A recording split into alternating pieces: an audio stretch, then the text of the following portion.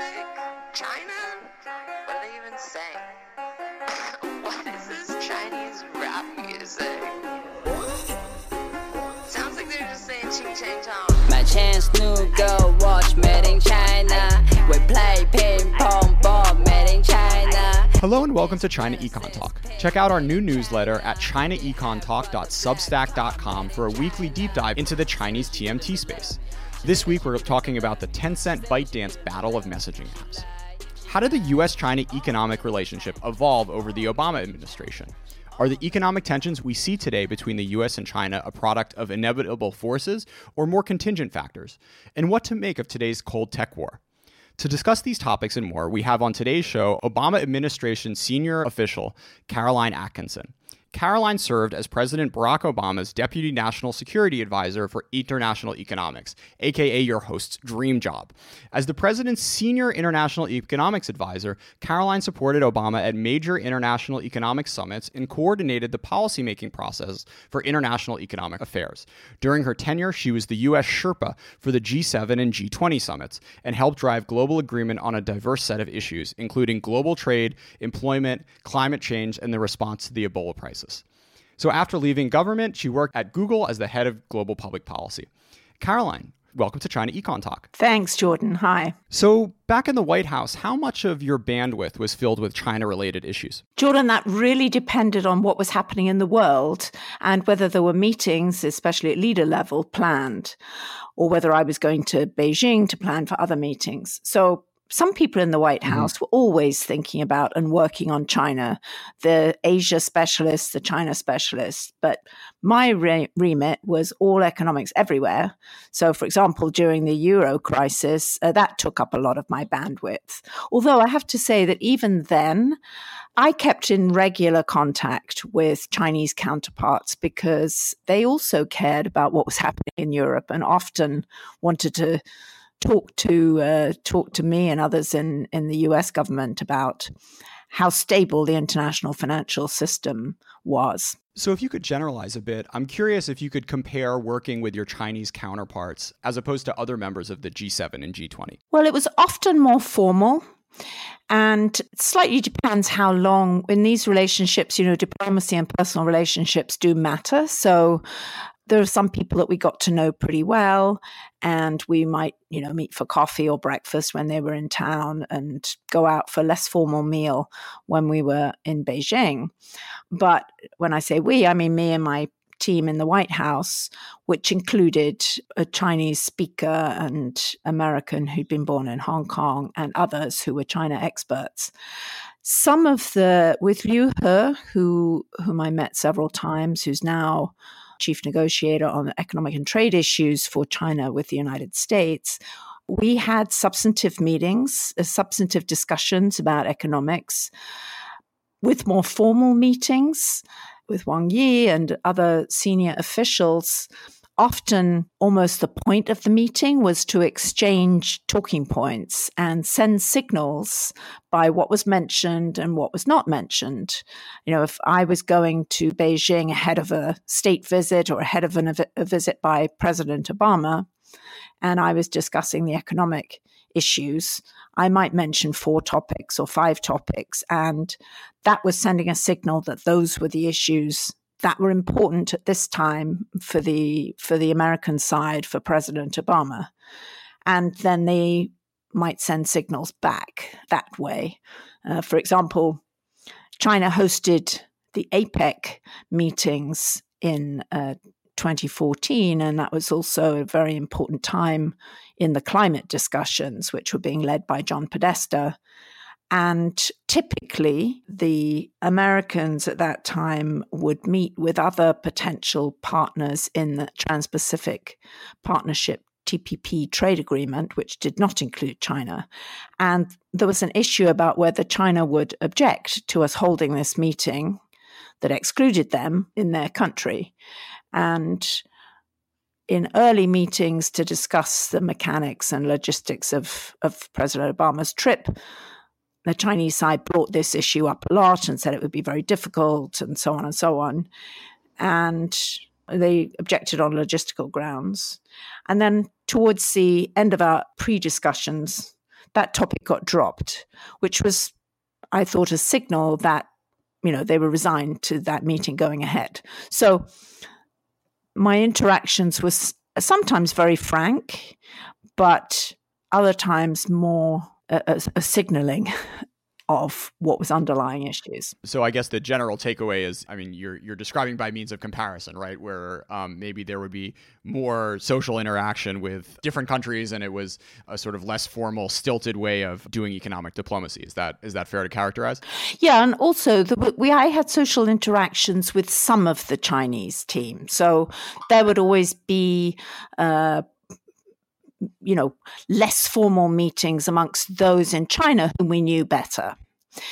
And then with other countries, again, it would depend if you'd had a counterpart that had been around for a long time or who was very close to their leader, so was, in that sense, very powerful inside their system, then that would be somebody that you got to know better. Sure. So a relatively low fun factor from the Chinese economic diplomats.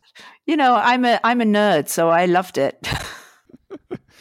There's been a big debate within the Chinese government over the past 6 months or a year or so on how they got the U.S. so wrong and kind of didn't see Trump coming and didn't really understand the clouds and the storm on the horizon. But I'm curious if, from your understanding, how you would compare their understanding of U.S. policy and the democratic process other countries you interacted with. I think they were pretty good at it, actually, because, again, they were very serious. They studied, some countries didn't have time to worry about time or bandwidth themselves to worry about the mechanics or the policy constraints for the United States. Obviously, every country and every other Sherpa, the United States was the 800-pound gorilla in the room. So they did want to know what we were doing, but it was sometimes a bit baffling to explain, for example, why we were so keen on the importance of the international financial institutions, including the International Monetary Fund, but yet our Congress had not passed the funding that we had pushed for in 2009 by 2014. And you could tell that sometimes other countries just thought, well, surely if they, i.e. the administration, really wanted that to happen, they'd make it happen. But the Chinese were pretty serious, always had serious people as ambassadors. They knew a lot of the constraints. On the issue of getting the US wrong, many people, obviously inside the United States, but also in very close allies, the United Kingdom, Germany, Japan, I think that there has been a considerable amount of bafflement about President Trump.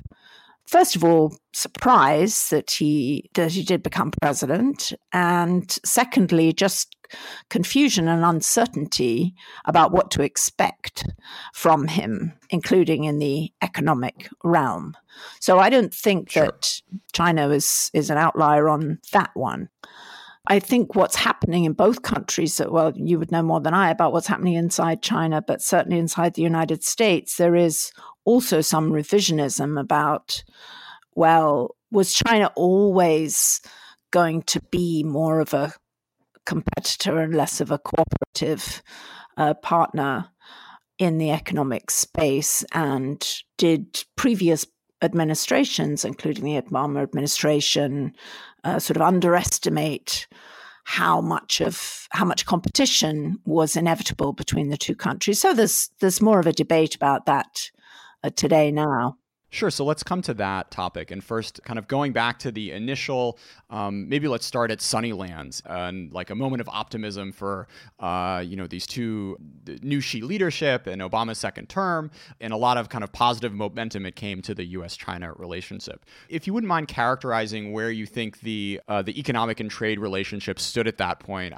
We had a U.S.-China bit discussion for a bilateral investment treaty, which is sort of hard to contemplate in today's climate. But there was talk of even liberalizing Chinese investment into the U.S. So what were the kind of hopes and dreams for the Obama administration when it came to China at that point in time? And how did they evolve over the succeeding years? Okay, well, you're right that it was a very deliberate move, the Sunnyland on the part of the United States, the Sunnylands proposed meeting, in an attempt to really deepen relationships with China, but not just to be just friendly, in order to get genuine achievements. And some of those, which I was less involved in, were on the security side.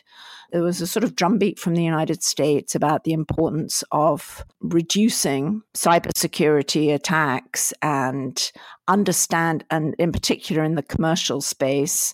And there was also President Obama really did believe that on the economic side, a strong and stable and prosperous and growing China was in the interests of the United States as well as in the interests of China.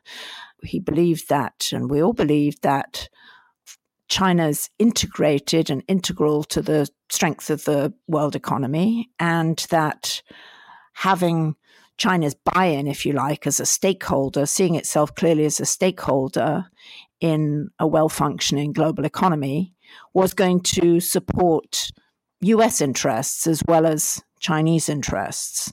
Now, early on in the Obama administration, a big economic issue with China was on the exchange rate, because China was pursuing a very undervalued exchange rate. They had very unbalanced trade overall, not just this bilateral trade deficit, but they had a big current account surplus. They were sort of exporting to the rest of the world much more than they were importing.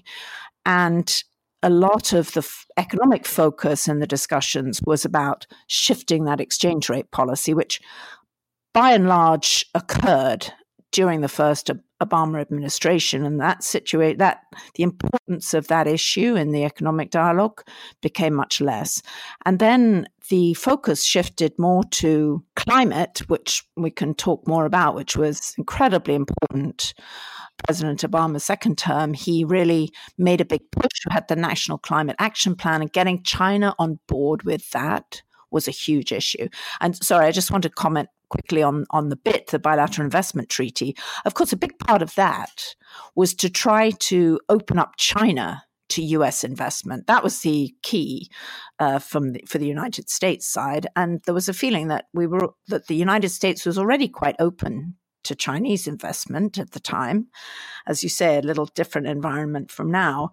But the key for the bilateral investment, most of the discussions focused on how to open up China to U.S. competition and U.S. investment. So interestingly, when it comes to sticks, there's a lot that the Trump administration has been doing that Obama and the trade folks in the White House thought was sort of beyond the pale. I mean, there's a lot of fun that you folks could have had with the sort of 301 cases that Trump and Lighthizer are really stretching to their limits right now. I'm curious, what was the sort of philosophy when it came to coloring within the lines with regards to U.S. trade laws and WTO enforcement mechanisms, and how that played out in the China context in particular? The administration was always keen to color within the lines, as you said, because that's part of the bargain, if you like, or part of being a stakeholder in the international system implies being constrained also by those rules. Now, there may be times when the United States it behaves in a less constrained manner than some of the others, but the WTO, the IMF, the World Bank, all of these, membership in all of these institutions, and on the security side, of course, very importantly, it's quite explicit that the United States is also signing up to some constraints. And as Mike Froman, who was my predecessor as Sherpa and then was the trade minister or the U.S. trade representative, the Lighthizer position, was very firm about enforcement. And we did a lot of work to strengthen enforcement, working across the administration with Commerce, USTR, et cetera. But we were also very keen to make sure that if we used WTO enforcement rules or U.S. bilateral ones, that these would hold, that we would have cases that we would win and that we would be seen by others and clearly would be obeying all of the trade rules because we wanted others to do that as well. Let's now turn to the TPP, which was Obama's premier trade deal, and one of the first things that Trump came into office and canceled on his first day, I think. So outwardly, the message when the Obama administration talked about the TPP was that, oh no, we're not doing this to box in China. This is all about creating high standards and making a real 21st century trade deal with all this good stuff like labor laws and intellectual property rights and environmental protections and what have you. I'm curious, though, how much internally did China factor into the overall thinking and push with regards to TPP? So I think there are two different ways to come at that. One is that the point of TPP was to lay down, as you said, a 21st century trade agreement. And, the importance of the agreement was in the agreement itself. And in particular, many people thought this was a way to bring Japan and the United States both into a trade agreement with a bunch of other countries, but that was a very big and important element of the trade part of that deal. So in that sense, China wasn't a part of the thinking. However, in another sense, it really was, because quite often and quite explicitly, actually, in speeches and so on, there would be the TPP was sold and seen as a way to get more buy-in for the open rules and the higher standards on labor and environment and so on that were important to the United States. And the more successful that the negotiations were in bringing together a bunch of, if you like-minded countries, but including Vietnam, Malaysia, Singapore, some countries that were not part of the traditional Western democracies, if you like, bringing together some other countries in Asia would be very important to lay out and bring in these countries into the rules-based system that the United States supported. And there was then quite an explicit thing that otherwise, if this wasn't, especially domestically in the United States, part of the sell to Congress was do this, otherwise you will find that China is the one whose rules are the ones that are being taken on by many other countries. I'm curious for your general take on the trend line of the U.S.-China relationship by the end of the Obama administration. It seems like you were handing off the relationship to the succeeding president on a pretty high note. I mean, we just had the Paris Accords and this big U.S.-China climate trade deal. But basically the argument today, which is almost universally accepted in the kind of American China watching community, is that China was treated by the U.S. for far too long, with kid gloves, and it had all these benefits of WTO market economy status without respecting intellectual property, continuing to subsidize domestic production, et cetera. I guess the great hypothetical then is if the Obama administration was sort of too soft for so long, and had the president and the White House known that she would have changed the Constitution to stay in power indefinitely, created camps in Xinjiang, be willing to, kidnap Canadian academics, that the administration in retrospect should have brought a different mindset and a different framework for the U.S.-China relationship. So I'm just curious if you think there's a universe where this sort of, Sunnylands mindset you spoke about earlier would continue and would have ended up succeeding, or had not necessarily Trump, but a Hillary or a Jeb or a Rubio, won in 2016, we'd be looking at a different U.S.-China relationship, as we start 2019 when we're recording this conversation. Well, hypotheticals are always best avoided.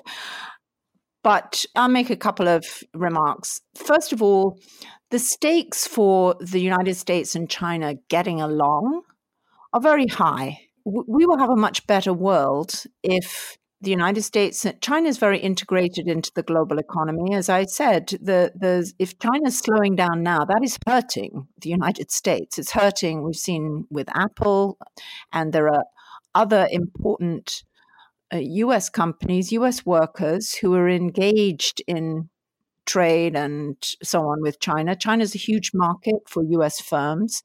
So, and they have a big impact on the overall economic growth. And when China's growing rapidly, they import more from Latin America. Latin America then wants to import more from the United States, or they import more from China. So China doing well economically is basically good for the United States. Now, of course, if they do well by subsidizing particular production that then hurts workers in the United States and business in the United States, that is something that needs to be dealt with very seriously. That was always something that was on the top of the agenda in Chinese economic discussions. Then there were other elements. You mentioned climate. It was hugely important for the world and for the United States and for China that there should be an accommodation on climate, where China kind of accepted that they needed also to be a part of a global accord. And their support with the United States made a tremendous difference to being able to win support from India, another big emitter, and then others, Brazil, Indonesia, that are also major emitters. Now, we're in a different world now, but I still think that laying down those elements was important. On the security side, again, that's not what I know so much about, but on cybersecurity, the Obama administration had a very serious set of conversations with China and obtained Chinese agreement for reducing or stopping cyber espionage for commercial reasons, which we then flipped into being G20 language. Now, all of these things can be ignored. I think that if you have a better or worse relationship, it can make a difference about whether they are ignored.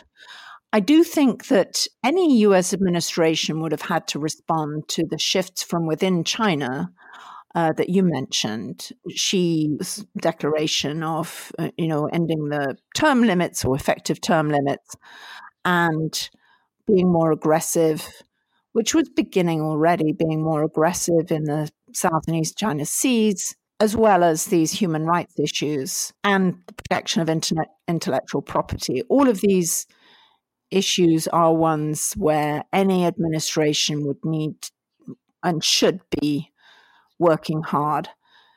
And it's possible. I think the WTO issues and China issues were actually way back, like the relative softness that occurred way back pre-Obama administration in the Bush era when China first became part of the WTO, and maybe the terms on which it did that were too generous to China. But I guess that I feel that in the long run, all of us would be better off if we can find a way to work together. That may not be realistic if you have a Chinese leadership that doesn't want to do that, but I think it's worth playing for that. And it's hard to know what would have happened. Hillary was quite hawkish towards China in her campaign, so maybe she would have come in and worked to lay down a tougher law, especially on trade and economics, intellectual property rights. You also need, quite frankly, to have companies, US companies, caring about those issues. We were often a little frustrated that major companies would complain about Chinese treatment of them inside China, but they would fate any Chinese leader and fawn almost over them because they wanted to preserve their access to the market. So it may be that there's a bit of a shift on the part of US businesses now as well to argue for a tougher line. So coming off that discussion, I'd love to hear your take on Trump and his impact on global norms. And as someone, who was going to these G7 and G20 meetings, part of the exercise, as well as the broader exercise of a lot of these international organizations, is sort of, as you talked about at the beginning of this conversation, building those personal relationships, making sure people feel like they know who to call and know who to talk to, and that these organizations, which have helped play a role in, sustaining global peace since 1945 have a real place at the table. So, Trump over the past few years has talked about abolishing NATO, saying that the WTO is irrelevant, saying that the treaty between the U.S. and South Korea and the treaty with the U.S. and Japan is just not important. So I'm curious, I'm sure you think that these things matter, but I'm curious how lasting you think this potential damage could be. Just yesterday we had some intelligence officials come up to the White House saying that this is having a real impact abroad. But I'm curious for your personal take on what a president speaking in this sort of way about these institutions does, at the working level and then for global norms more generally. I think it's very serious. As I mentioned earlier, if you like bargain that the United States struck with the rest of the world was, yes, we're going to have a big say in these global norms, but we're also going to be constrained by them ourselves. And we consider our country as being a stakeholder in the international institutions that lay down norms, so that it's a bit like, do you have a rules-based system domestically? Do you have a rules-based system internationally? Obviously, internationally, you don't have legislative programs, but you have political commitments that leaders make to each other and that are carried out at different levels. And I think that, strangely, we're at a time internationally where having strong support for these norms from the United States is even more important than usually, because these norms are being challenged. And it's important and you need to be flexible. I mean, many of these institutions have been going since the 1940s. They have actually changed and evolved over time. But the one thing that has not changed is the belief, or had not changed, was the belief that international cooperation left everybody better off. I still believe that's the case. But if you have still the world's superpower, biggest economy, by far the biggest military power, flouting this idea, then I think that endangers the continuance of these norms, and it makes everybody else wonder, well, why should I do it? And a lot of the ways that countries behave towards each other and towards each other's citizens are determined not so much by there's an underlying legal system, but there's also just an exchange of understandings. And if you start to break those down, I think it can become very dangerous and certainly a chill on ordinary people traveling, like you yourself being in China. I was just there recently, or traveling in other places. And I think that the United States has a lot of soft power, which can be used to persuade others that, and, you also need to be ready to be persuaded, but to persuade others that, yes, for example, controlling carbon emissions is in everybody's interest, and probably everybody needs to sign up for it to make anybody's government accept it, or political understanding. Same with trade, and the same with cyber espionage, and many other, same with nuclear weapons. And so I think it's very important that the major political players in the world seek to understand their counterparts and also to try to work with them to a cooperative solution, not by agreeing to everything, but by finding a way that is mutually advantageous. And often that is possible. Obviously, there's the big question between China and the United States, the rising power relations with the existing power. That's a complicated and difficult time.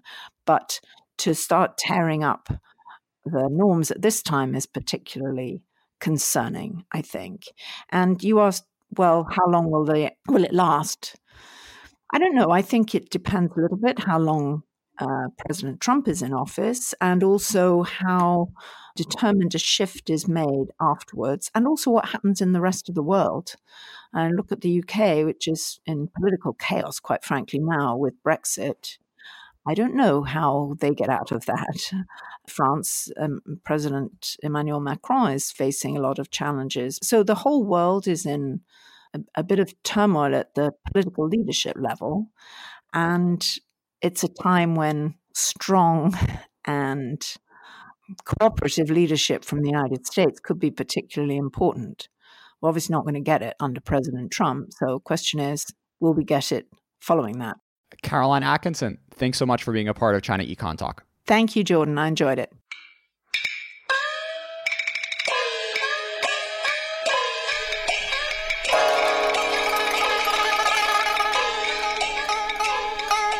China Econ Talk is edited by Jason McRonald and Kaiser Guo and is a proud member of the Sinica Network from SUP China. For other great shows on China, check out the Caixin Sinica Business Brief, the Pan Daily Tech Buzz China, the New Voices Podcast, and of course, the Sinica Podcast, now in its 9th year. Until next week.